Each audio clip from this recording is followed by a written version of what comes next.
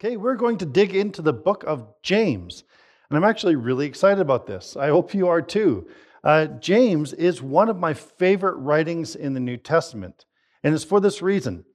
James is the antidote to hypocrisy. That's what James for me is all about. James is the antidote to hypocrisy. I think hypocrisy is one of the greatest challenges in the church, at least in terms of how the world views the church, as a bunch of hypocrites. And so I think James is very important for us as individual followers of Jesus, but also as the church to overcome hypocrisy. Because James says crazy things. Things like this: you believe in God? Good for you. So do the demons. Don't you love it? James just challenges. He wants us to keep it real. He wants to make sure that our faith isn't just some theoretical knowledge that we carry around in our heads, but that our faith is actually practical. It's where the rubber meets the road. It's being lived out in practical ways. Or he says things like this: faith without actions is dead. Dead. I mean, that seems very contrary to what Paul has been saying with Abraham and faith being the sole means of salvation. All of a sudden, James shakes things up by saying, you say you have faith? Show me your works. Show me it's alive. Because if it's not living, if it's not working itself out in practical ways, then it's dead. Don't rely on that. It's challenging, isn't it? When James comes to talk about religion, he doesn't spend a lot of time talking about prayers and worship services. There's a bit of that. But listen to what he says about religion. Religion that God our Father accepts as pure and faultless is this: to look after the orphans and the widows in their distress.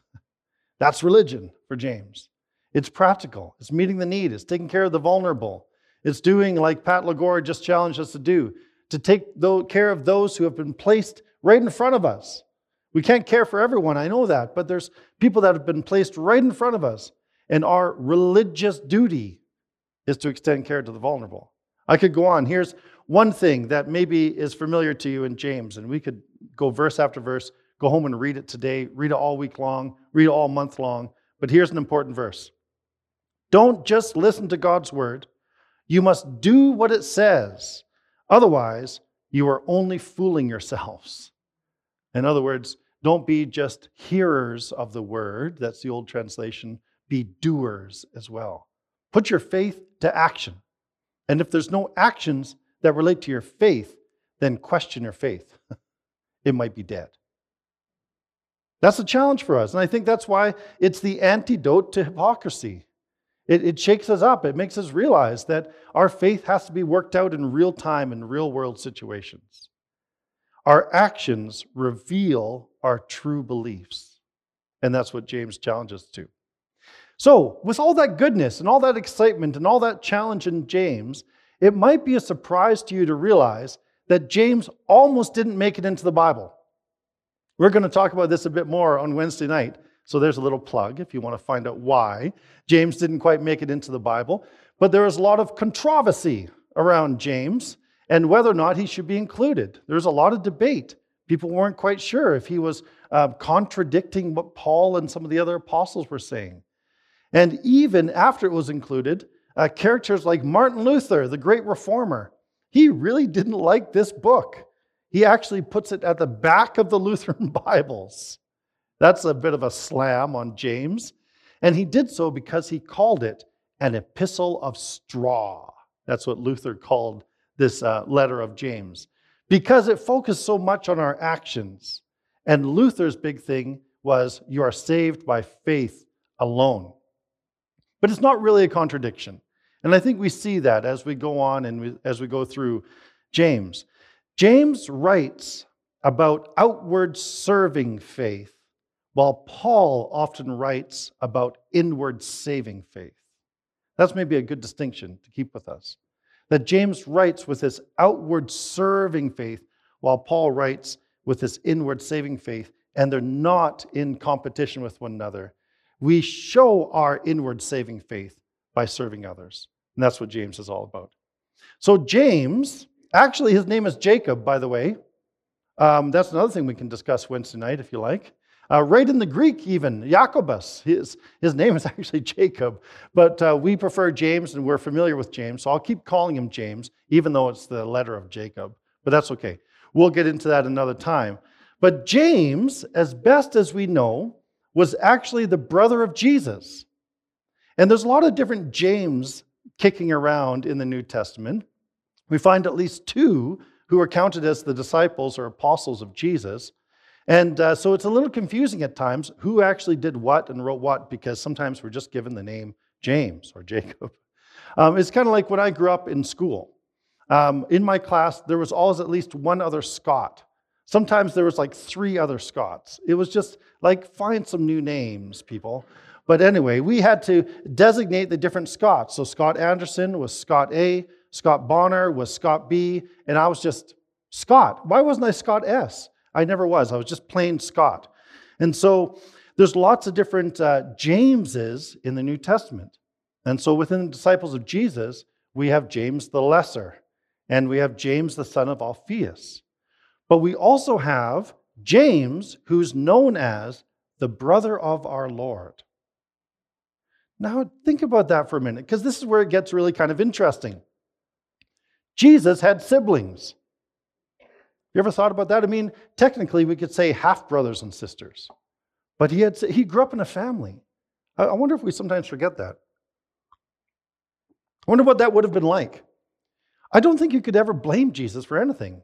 He just couldn't take the blame. Like, who left the toilet seat up again? Well, you couldn't blame Jesus.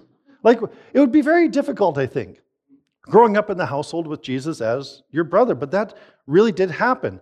And Matthew chapter 13 makes it really clear. When Jesus goes back and he's teaching in the synagogue, and some of the local boys come around and see him, they're like, wait a minute, we know this guy. This is Jesus, isn't it? Isn't his mother's name Mary? And aren't his brothers James, Joseph, Simon, and Judas? A different Judas, not the one that betrayed him. And aren't his sisters all with us? We know this guy. But Matthew affirms that Jesus grew up in a family setting. And he grew up with siblings. And so this is very interesting to me. The interesting part is this. Those siblings weren't always his biggest fans. They simply weren't. In John chapter 7, we read this. Jesus' brothers said to him, "Leave Galilee and go to Judea, so that your disciples there may see the works you do. No one who wants to become a public figure acts in secret. Since you are doing these things, show yourself to the world." And then he adds, "For even his own brothers did not believe him." How interesting. Even his own brother. I don't know if it's just that familiarity breeds contempt. That Jesus even says a prophet is not without honor except in his own country, with those he's most familiar with. And that seems to be the case of Jesus within his family unit. But then, when we come to Acts of the Apostles, James, the brother of our Lord, is known as the leader of the Jerusalem church. So what happened? What happened to James, who didn't even believe in Jesus, to James, the brother of our Lord, who is the leader in the Jerusalem church? What happened? What changed? The resurrection. The resurrection of Jesus changed everything. And in 1 Corinthians 15, Paul makes an interesting note. He's talking about all the different people who have seen Jesus post-resurrection. These are all credible witnesses to the resurrection. He says this, "After that, Jesus appeared to more than 500 of the brothers and sisters at the same time, most of whom are still living, though some have fallen asleep." In other words, if you want their addresses, if you want their email, let me know, and you can ask them. They were there. They're still around. They're still alive. And then Paul goes on to say, "Then he appeared to James, then to all the apostles." So we sense that this is James, the brother of Jesus, because that's the James that Paul knew in Acts. That's also a James that's separate from the apostles in that sense. And it's very interesting that Paul points out, then he appeared to James. It's like Jesus made a special visit to his brother, James. And it changes everything, because by the time we get to this letter, how does James identify himself? He doesn't identify himself as James the skeptic of Jesus. He doesn't identify himself even as James the brother of Jesus. He says, James, a servant of God and the Lord Jesus Christ. He's now a servant to his brother, servant of Jesus. The story here reminds us of the story in the Old Testament of Joseph who was obviously ordained by God to save the whole nation and through the nation save the world, and yet his own brothers didn't appreciate who he was, right? And so we see this also in Jesus. And then there comes a time when his identity is truly known. So James, a servant of God and the Lord Jesus Christ, is how we start this letter. And it's important to know who we're talking about as best as we understand that. And so James then is writing to the Jewish believers in Christ who have been scattered because of persecution. This is called the diaspora, the ones that have been scattered out. Right during Pentecost, a lot of the Jewish people from all over the sort of the area around the Mediterranean at the time, they came together to celebrate. And then the Spirit came at Pentecost. And then they stayed together because they were celebrating the new life in the Spirit of God. But then persecution came, and what happened? They were scattered. They're scattered. And that scattering is so important to the reason why you are sitting here today, why we know Jesus, because that scattering throughout all of that Mediterranean world and beyond was the way that Paul and some of the other apostles spread the gospel, because they found these small clusters of those who had been at Pentecost, of those Jewish believers, and they began to train them and form them into witnessing and worshiping communities. And so that's who he's writing to these Jewish believers in Christ who had been scattered because of persecution. And then James shares all the wisdom he has. This is a wisdom book. Kind of like, think of James, kind of like you think of some of the Old Testament wisdom books like Proverbs even. And so it's hard to get a real clean structure for James as we go through it, because a lot of it is a collection of sayings, a collection of wisdom, very much in the Jewish tradition. But it's a collection of wisdom that's meant to help our faith work. So he starts in a good place. He starts with trials. Trials, difficulties, hardships. This is where James starts. Anybody facing some trials these days? Anybody facing some hardships? Anybody facing something that's been happening in their life that was unexpected or that just seems to never let go, that's just wearing us down? This is a good place for us to start too, because James has some wisdom in how faith works in times of trials. And that's what he wants to talk about. What kinds of trials is James talking about? Well, he says right there, all kinds. All kinds of trials. It's a licorice all sorts bag of trials. It's all kinds of trials. It's physical trials and emotional trials and spiritual trials. It's trials that will test your patience with humanity and test your faith in God. Trials. I think James is primarily talking about persecution as a trial, because that was probably the dominant trial that the believers in Jesus were facing as they began to follow Jesus in the world.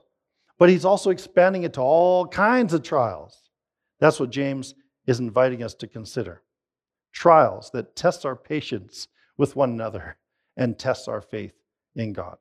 So there's three things that I'd like us to see about trials from James, but also from the consistent witness that comes through the New Testament. The first thing is this: they are common. I know this won't be rocket science. This will be something you know. Trials are common. We're told to expect them. When James talks about trials, he doesn't say, if you face trials of various kinds. No, he says when. It's a given. We're all going to face it. We're probably in it right now. And these are common things.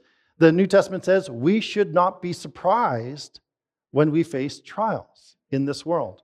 Jesus even said in John chapter 16, in this world you will have what? trouble. Take heart, I have overcome the world. But in this world, you're going to have trouble. Trouble because you're following me, that's a big part of it. But trouble just because you're caught in the brokenness of humanity. Our physical brokenness, our emotional and relational brokenness. We're caught in these things, and so we are going to face trouble. Expect it. But also know this, that you are sharing that trouble with people around the world. It's common also in that sense, that these are shared, common to humanity situations. I think sometimes when we face a particular challenge or a particular trial, the temptation or the difficulty is we can just ask the question, why me? Why me? I was talking to my brother Eric the other day, and he's faced a lot of trials in his life, I think more than the rest of us. And he just said to me, and this isn't a slam on my brother Eric, he just said, maybe some of you can take a turn for a time. Because sometimes when we face trials and we face multiple trials, we just ease up already, God. Why me? But there's a reminder in the New Testament that the trials we face are common to humanity. That chances are the very trial that seems very specific to us right now is a trial that someone else has faced, maybe in our family, in our community, in our neighborhood. And in that sense, we're meant to take a little bit of encouragement, a little bit of hope, a little bit of comfort for one another as we support each other in these trials. These trials are common, says James. It's not if, it's when, right?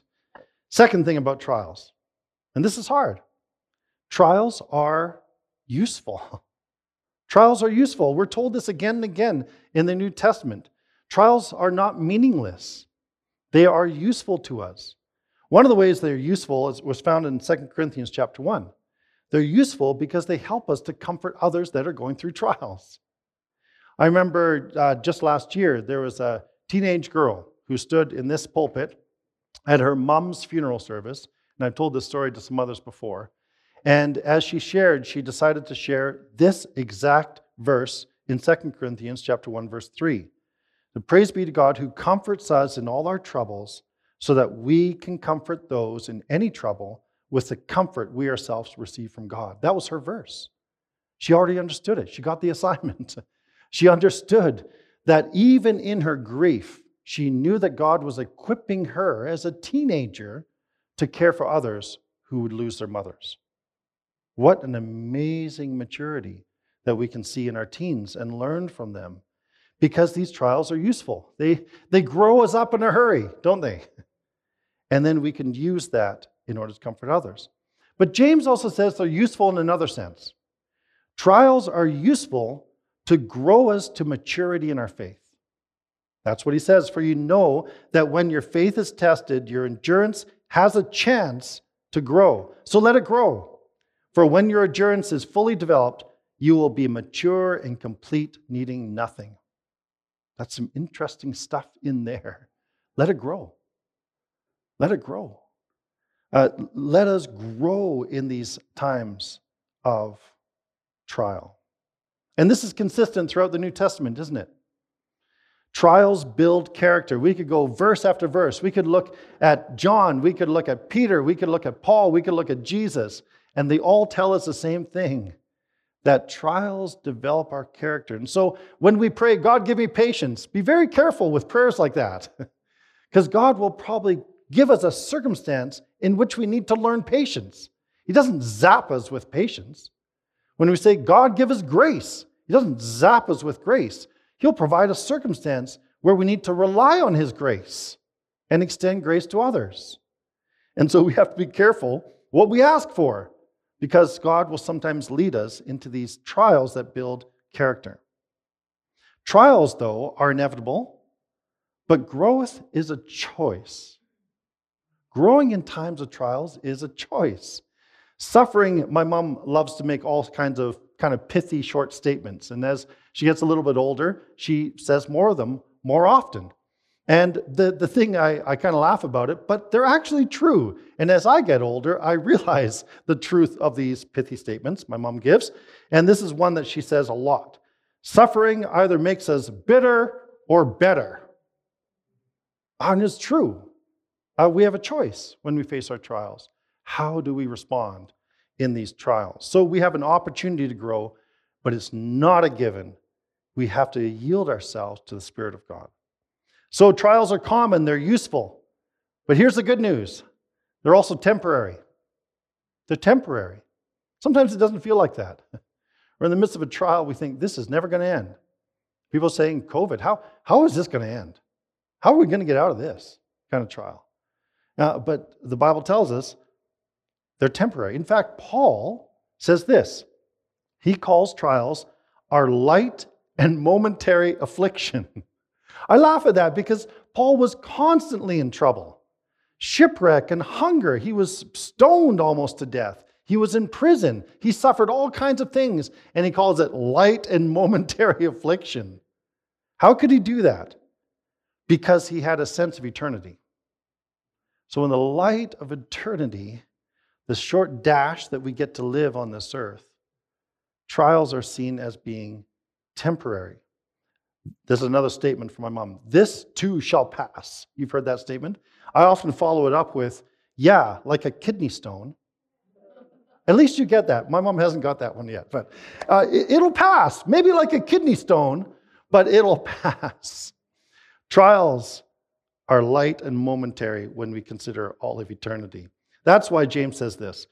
Blessed is the one who perseveres under trial because, having stood the test, that person will receive the crown of life that the Lord has promised to those who love him.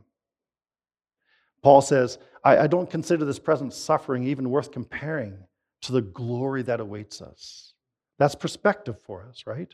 It doesn't minimize or marginalize the suffering that we're facing. The gospel never does that. It acknowledges it, but it wants to view it in light of eternity. So trials are common, trials are useful, trials are temporary. And I think we all get that. I think we can rally around those things, even though some of that language is difficult when we're in the midst of a trial. It's tough, but this is our shared experience, and we're called to support one another in it. Isaiah calls it the furnace of affliction. Some of us are in the middle of the furnace of affliction right now, but the goal is not to destroy us. The goal is to purify us and make us stronger, to refine our faith. So I get all that. But here's what I don't fully understand. You ready for it?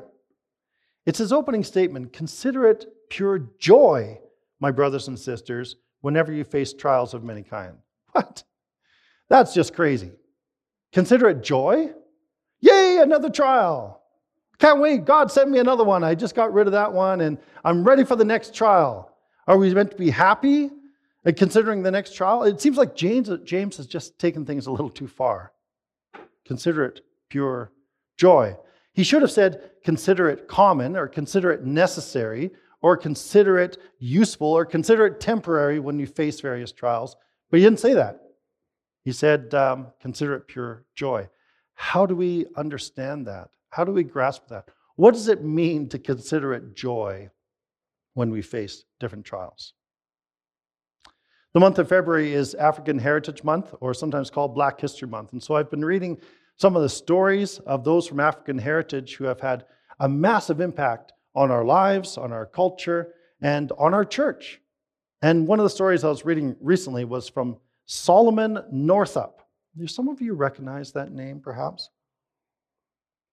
You might in a minute. Solomon Northup was a free-born African-American from New York. He was born around 1807. But he was actually kidnapped. He was drugged and then kidnapped and then sold into slavery. He was a free-born man, but he was actually sold into slavery for 12 years.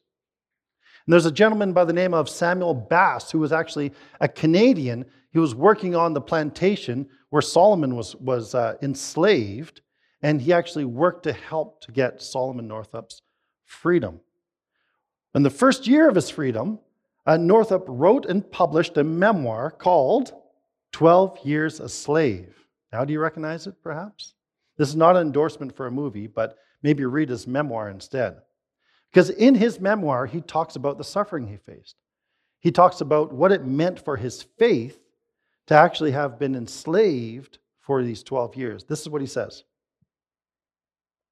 At such times, the heart of man turns instinctively toward his Maker. In prosperity, and whenever there is nothing to injure or make him afraid, he remembers him not, and is ready to defy him. But place the man in the midst of dangers, cut him off from human aid, and let the grave open before him. Then it is in the time of tribulation that the scoffer and unbelieving man turns to God for help, feeling there is no other hope or refuge or safety save in God's protecting arm. That's the key. Times of suffering, times of trial are meant to chase us to God, meant to turn us to God. We don't take joy in the trial. We're not happy that we're facing the desert, but we rejoice in God. That's where our joy comes from, not from the trial, not from the circumstances around us, but these trials give us a chance to rejoice in God, to rejoice in His faithfulness, to rejoice in His comfort, to rejoice in His plan, to rejoice in His salvation and His presence, even while we struggle with the trial. It is perfectly legitimate to shed tears during a trial. We are not meant to be happy, clappy bappies all the time. That's not our calling. I mean, look at Jesus. Jesus, right on the edge of the tomb of one of his great friends, even though Jesus knew he was going to raise him from the dead, what did Jesus do? He wept, right? What did Jesus do in the garden when he was facing the greatest trial of his life, the greatest testing of his life? He wept. He wept so hard that he bled. It's perfectly understandable to feel the trials as a heavy burden and to weep. But we rejoice not in the trial itself, but in God who understands our weakness. This is what it says in 1 Peter 1 and verse 6. In all this you greatly rejoice. Peter has just explained the whole path of salvation. It says, in all this you greatly rejoice, though now for a little while you may have to suffer grief in all kinds of trials. We rejoice in God and His salvation. We need to get to the point where we say, like the prophet Habakkuk, in Habakkuk chapter 3, says this, though the fig tree should not blossom, nor fruit be on the vines, the produce of the olive fall, and the fields yield no food, the flock be cut off from the fold, and there be no herd in the stalls, yet I will rejoice in the Lord. I will take joy in the God of my salvation.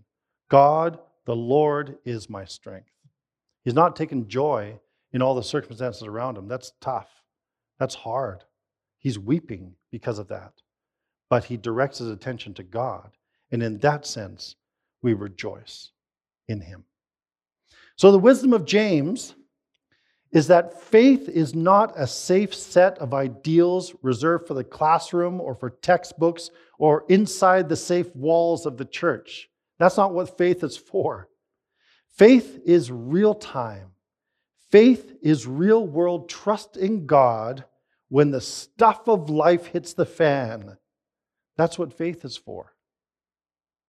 Nothing grows us up so quickly, quite like a strong trial, right? But it's in these trials that we also get a taste of the suffering of Jesus. Jesus, who for the joy that was set before him, endured the cross for us. Let's pray together. Father, we are so grateful for James, who was known as the brother of our Lord, and for his writing, and for the fact that by your sovereign will and your providence that you have preserved it for us, and we can read it today. We need to hear these words, even though some of them are tough. Because for many of us over this time and in this season, we're facing various kinds of trials. And Father, it's hard. It's difficult. We shed tears and we cry out, how long, O Lord? Father, we pray that you would turn our attention to you, to know that you are good, to know that you are with us and will never leave us nor forsake us, and to know in the midst of all this that as we are trained by you, we can also serve others who are facing these common trials. Father, help us to support one another during these days. Help us to love one another with the love that Christ has shown to us. We pray in Jesus' name. Amen.